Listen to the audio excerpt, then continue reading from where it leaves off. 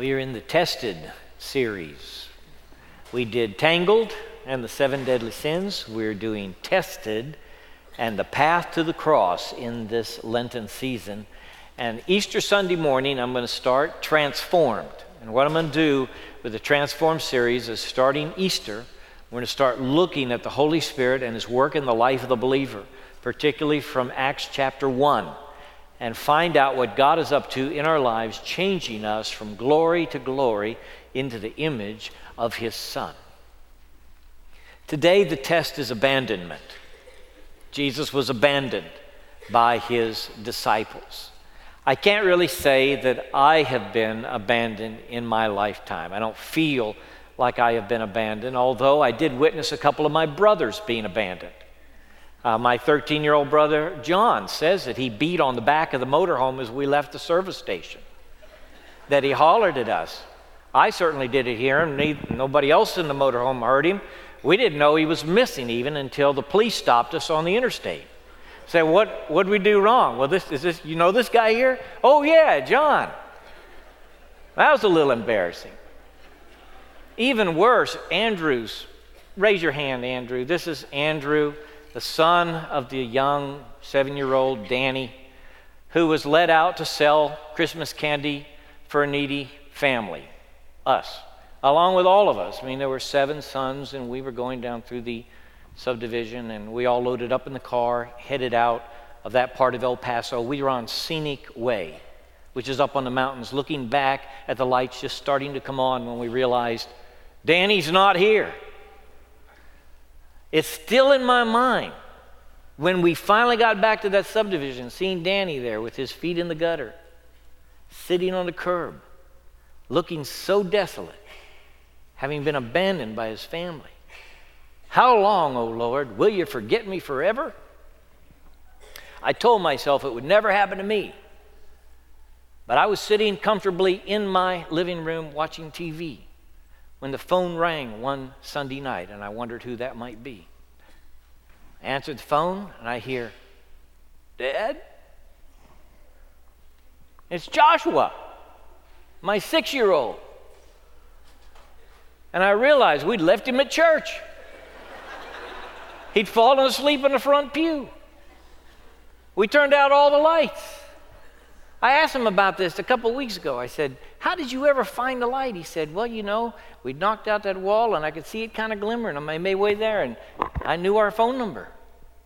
So you get abandoned now and then, even accidentally. And you remember these events now, don't you? When the family forgot you, you remember. You may have been thinking, are they coming back for me? Jesus is on the way to the cross.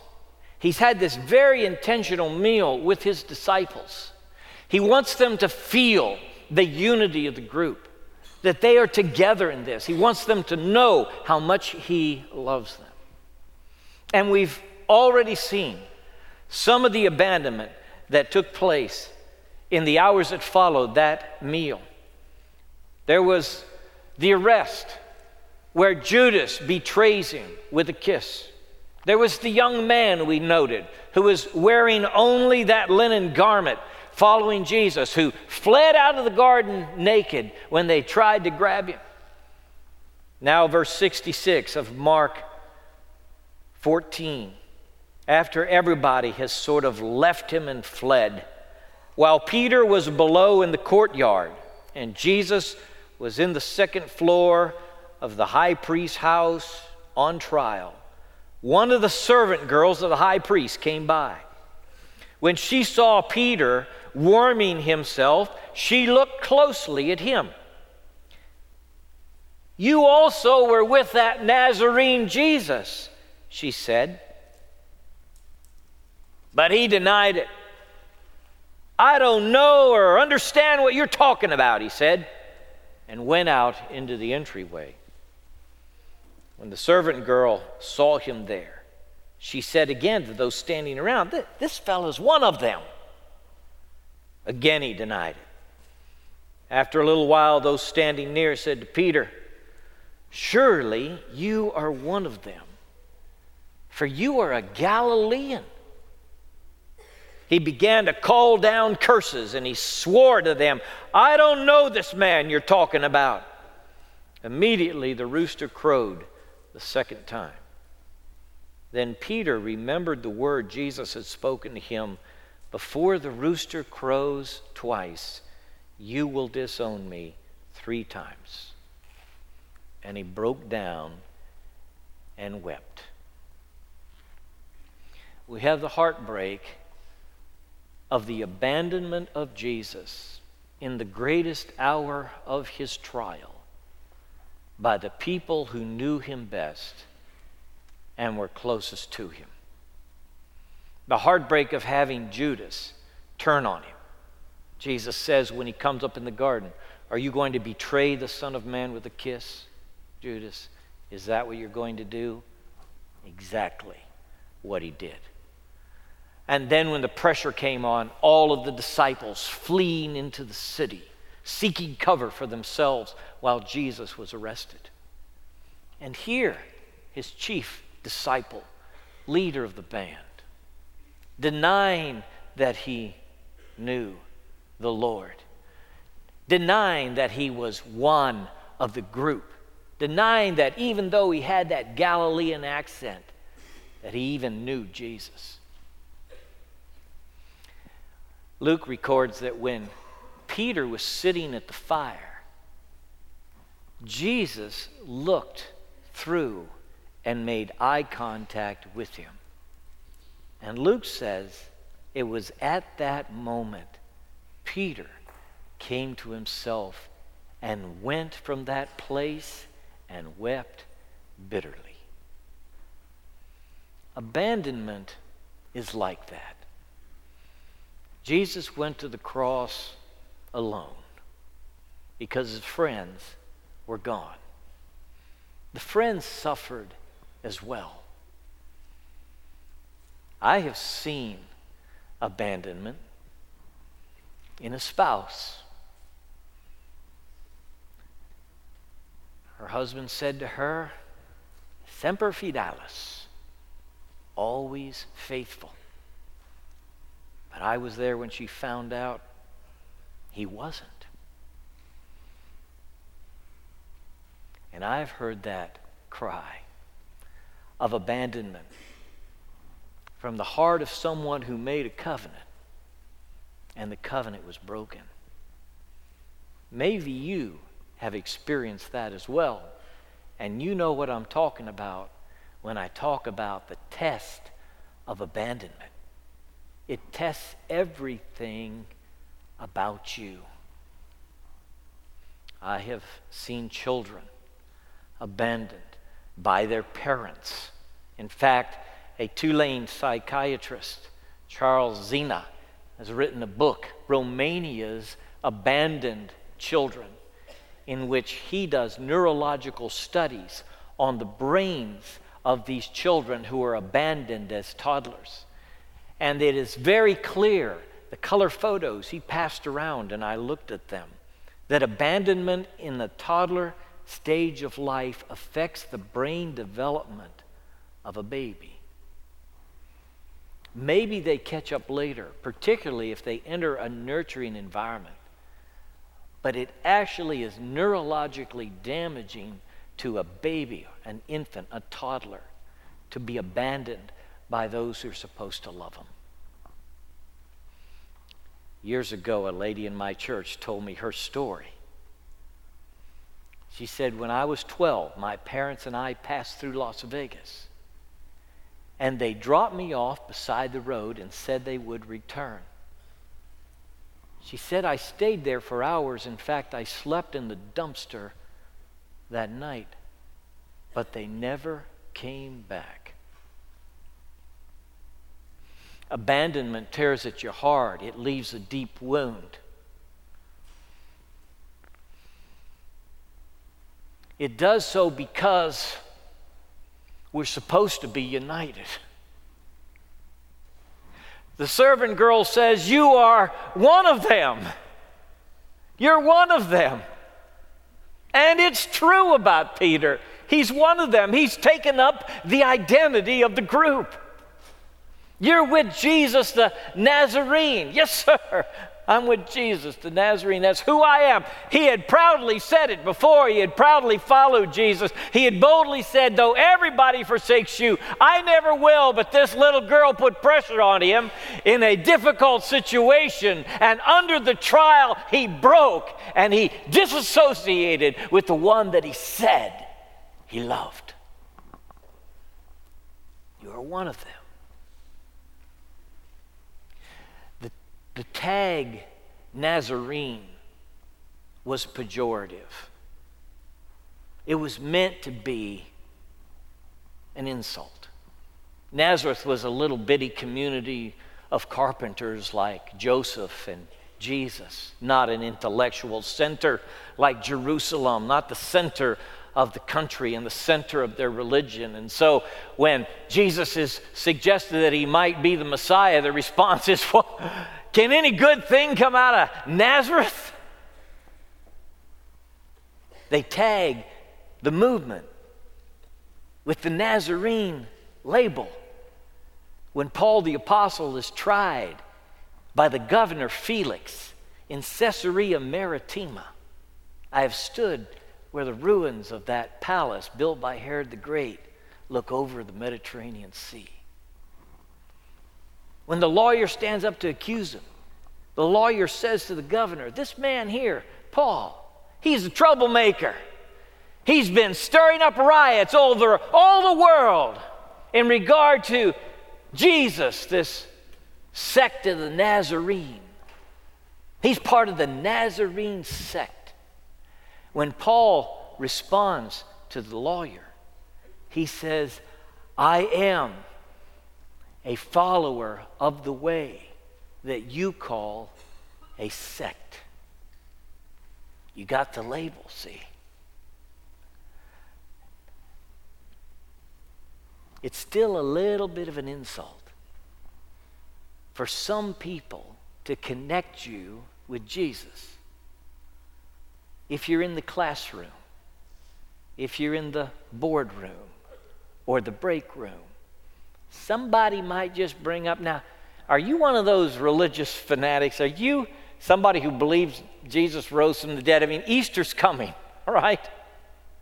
I got a gift one day as a reporter at the Times-Picayune when Easter came.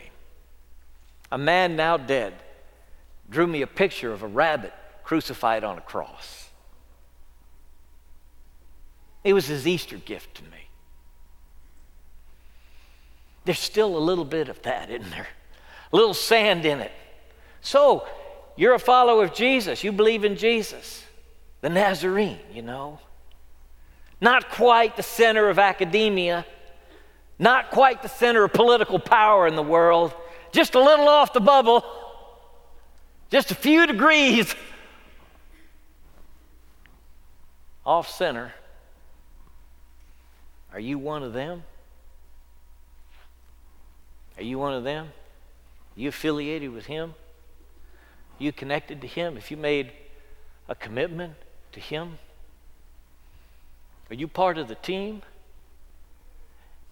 Did you buy the line? The kingdom of heaven is coming.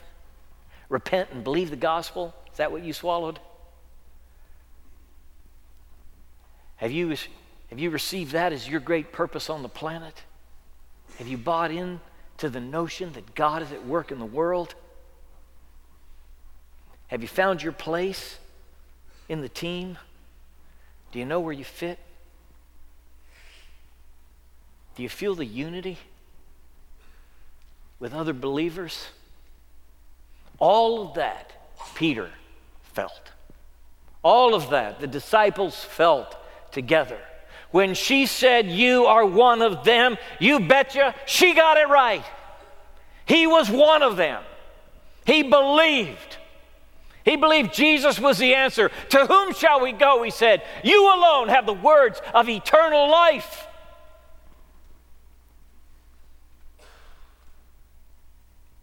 If not already, one day, some inconspicuous person who has no power over you will ask you the question of your identity and association and commitment to Jesus of Nazareth.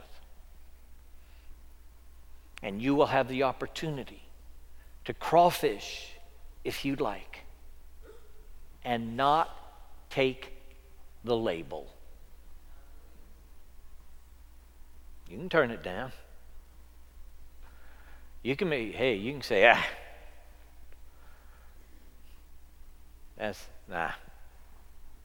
just like Peter did. And you don't know when the test will come. Maybe that's why the denial happens. When Peter signed up, he didn't have as much information. When Jesus said, drop your nets and follow me, he said yes, and he went. Just like you when you were a child, when you were a teenager or a young adult. When you first heard the good news that God could forgive your sin through the work of Christ upon the cross, you signed up too, with enthusiasm. Said, yes, I'll follow him. But you really didn't know where the path would lead, did you? Because at some point, your commitment to the radical Jesus of Nazareth tests your other commitments in the world. At some point, the choice comes up before you about, will you take the label? Will you identify with Jesus as Lord? And you really don't know how much your affiliation costs you till the choice is put before you. There are Christians today sleeping, eating, and meeting 24/7 in a new church building in Wenzhou, a port city on the east side of China.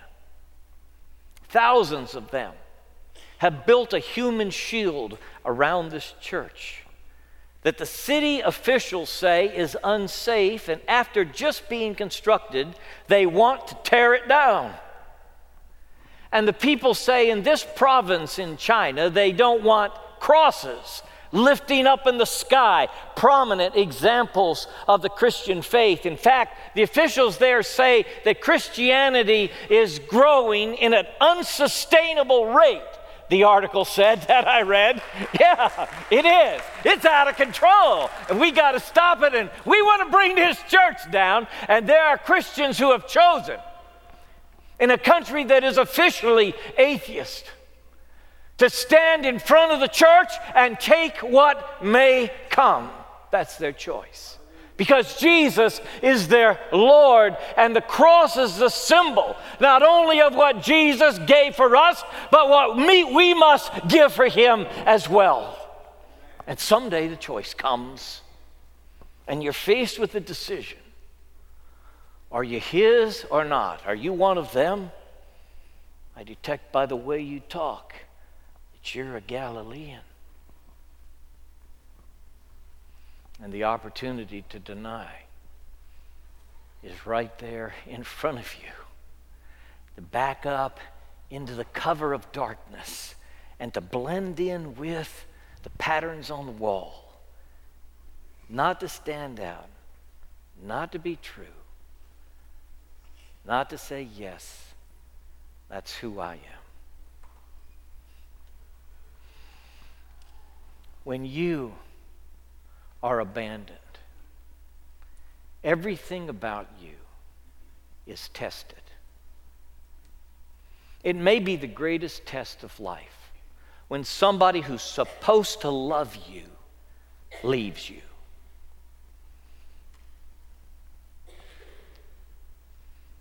I had a woman tell me once when I told her God loves her, she said, "Why should God love me? Nobody's ever really loved me." Something about the human element, human relationships, something about true friendship and mutual loyalty, that when it is broken in the human family, when somebody who's supposed to love you, a spouse or a parent, abandons you, It strikes at the very core of who you are. It wounds you as deeply as your soul can go. And you wonder if you can recover. And sometimes you ask the question, does God love me? Does God care for me, given that all my friends are gone? Given that the people who were supposed to love me left? Given that I've been abandoned like this, does God really love me? And we identify a truth in that because Paul says when he was ill, when he was despondent, when he was in despair, God comforted him through the coming of Titus. It was God who comforted him with this human messenger, Titus. And it shakes us to the bone when no Titus comes. It shakes our faith. Maybe the greatest test of your faith that will ever come your way is when you are abandoned by somebody who's supposed to love you. People, I see that in Jesus when he walks this road. I see him being tested in his commitment to the cup, to the path his Father chose. As Judas leaves, then Peter leaves, then they're all gone. Abandonment was part of the cup he drank. His abandonment became more and more evident from the arrest to the trial to the Via Dolorosa to the cross, until hanging on the cross he cried, my God, why have you forsaken me?"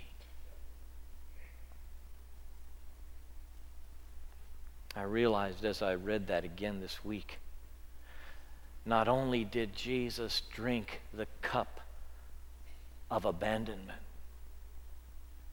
but the Father who loved him drank it too. Why? Why invite this sorrow and pain into your life? Peter goes out weeping.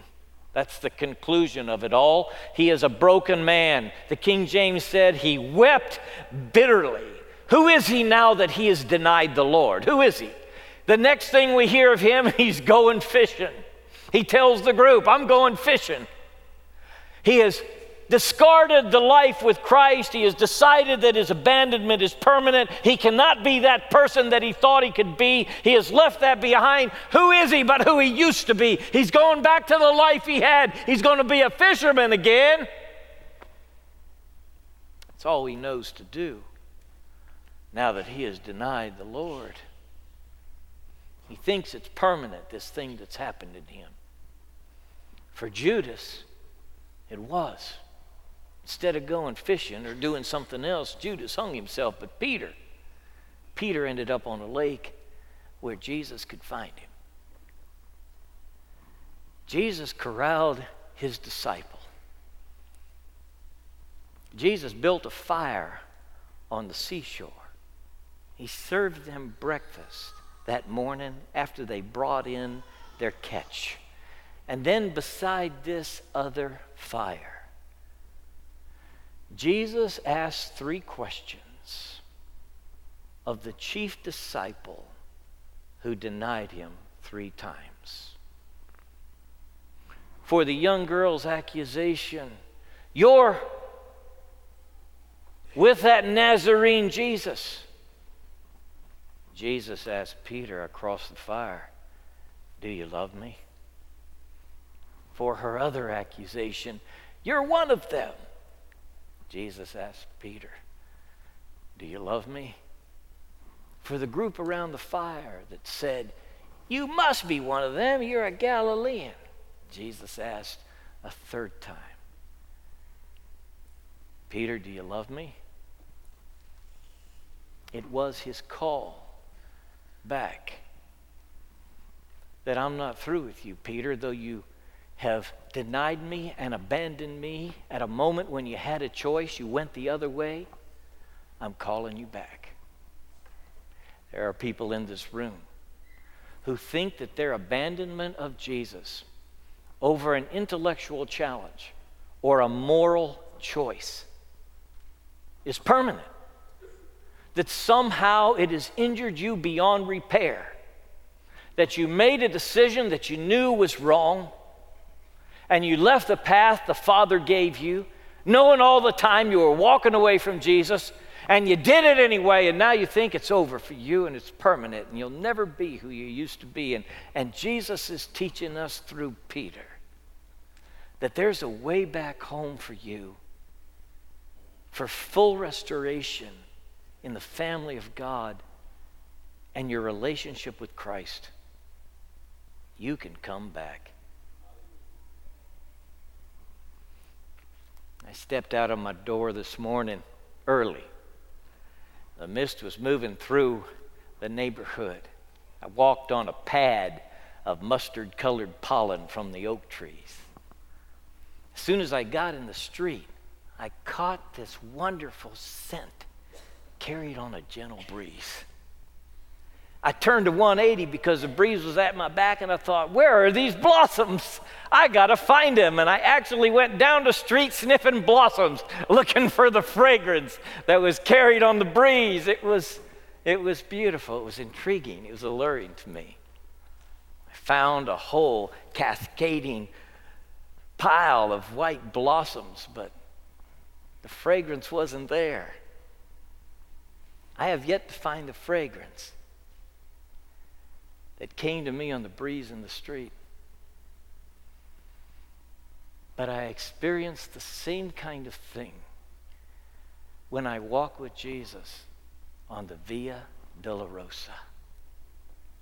It's the way of suffering. There is sorrow, there is pain, there is heartache, there is blood, and there is death in this path that he is walking. But there's also something beautiful.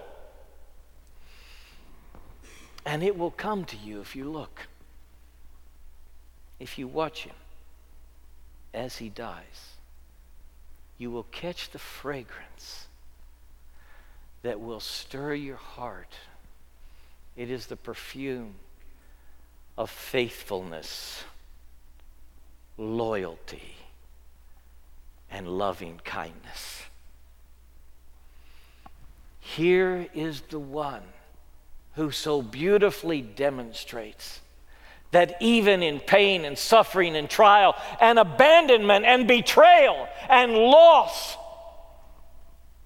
he will not desert us.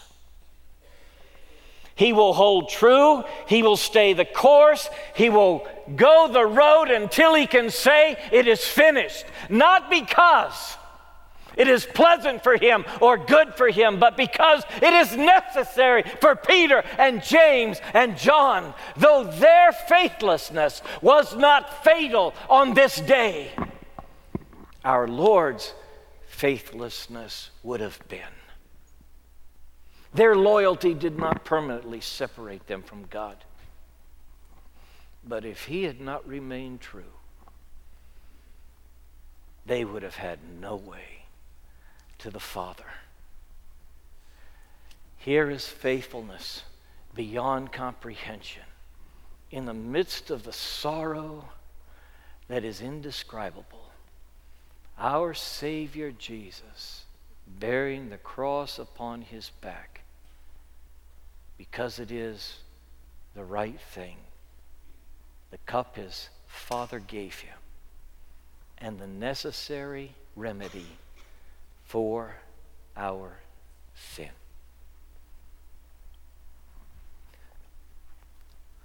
You're supposed to see it when you look at Calvary.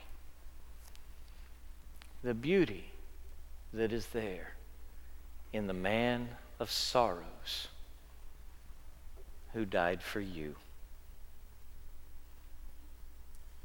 He wanted you at the table.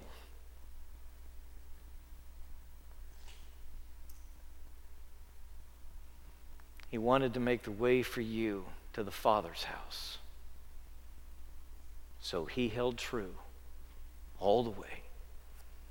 And he took your abandonment and everything else that went wrong with your life, and he scooped it up and he descended into the darkness. He who knew no sin became sin, that we might become the righteousness of God in him. Bow with me, please.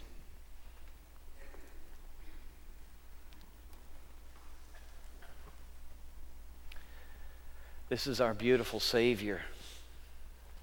You need to know him personally. Receive him as Lord.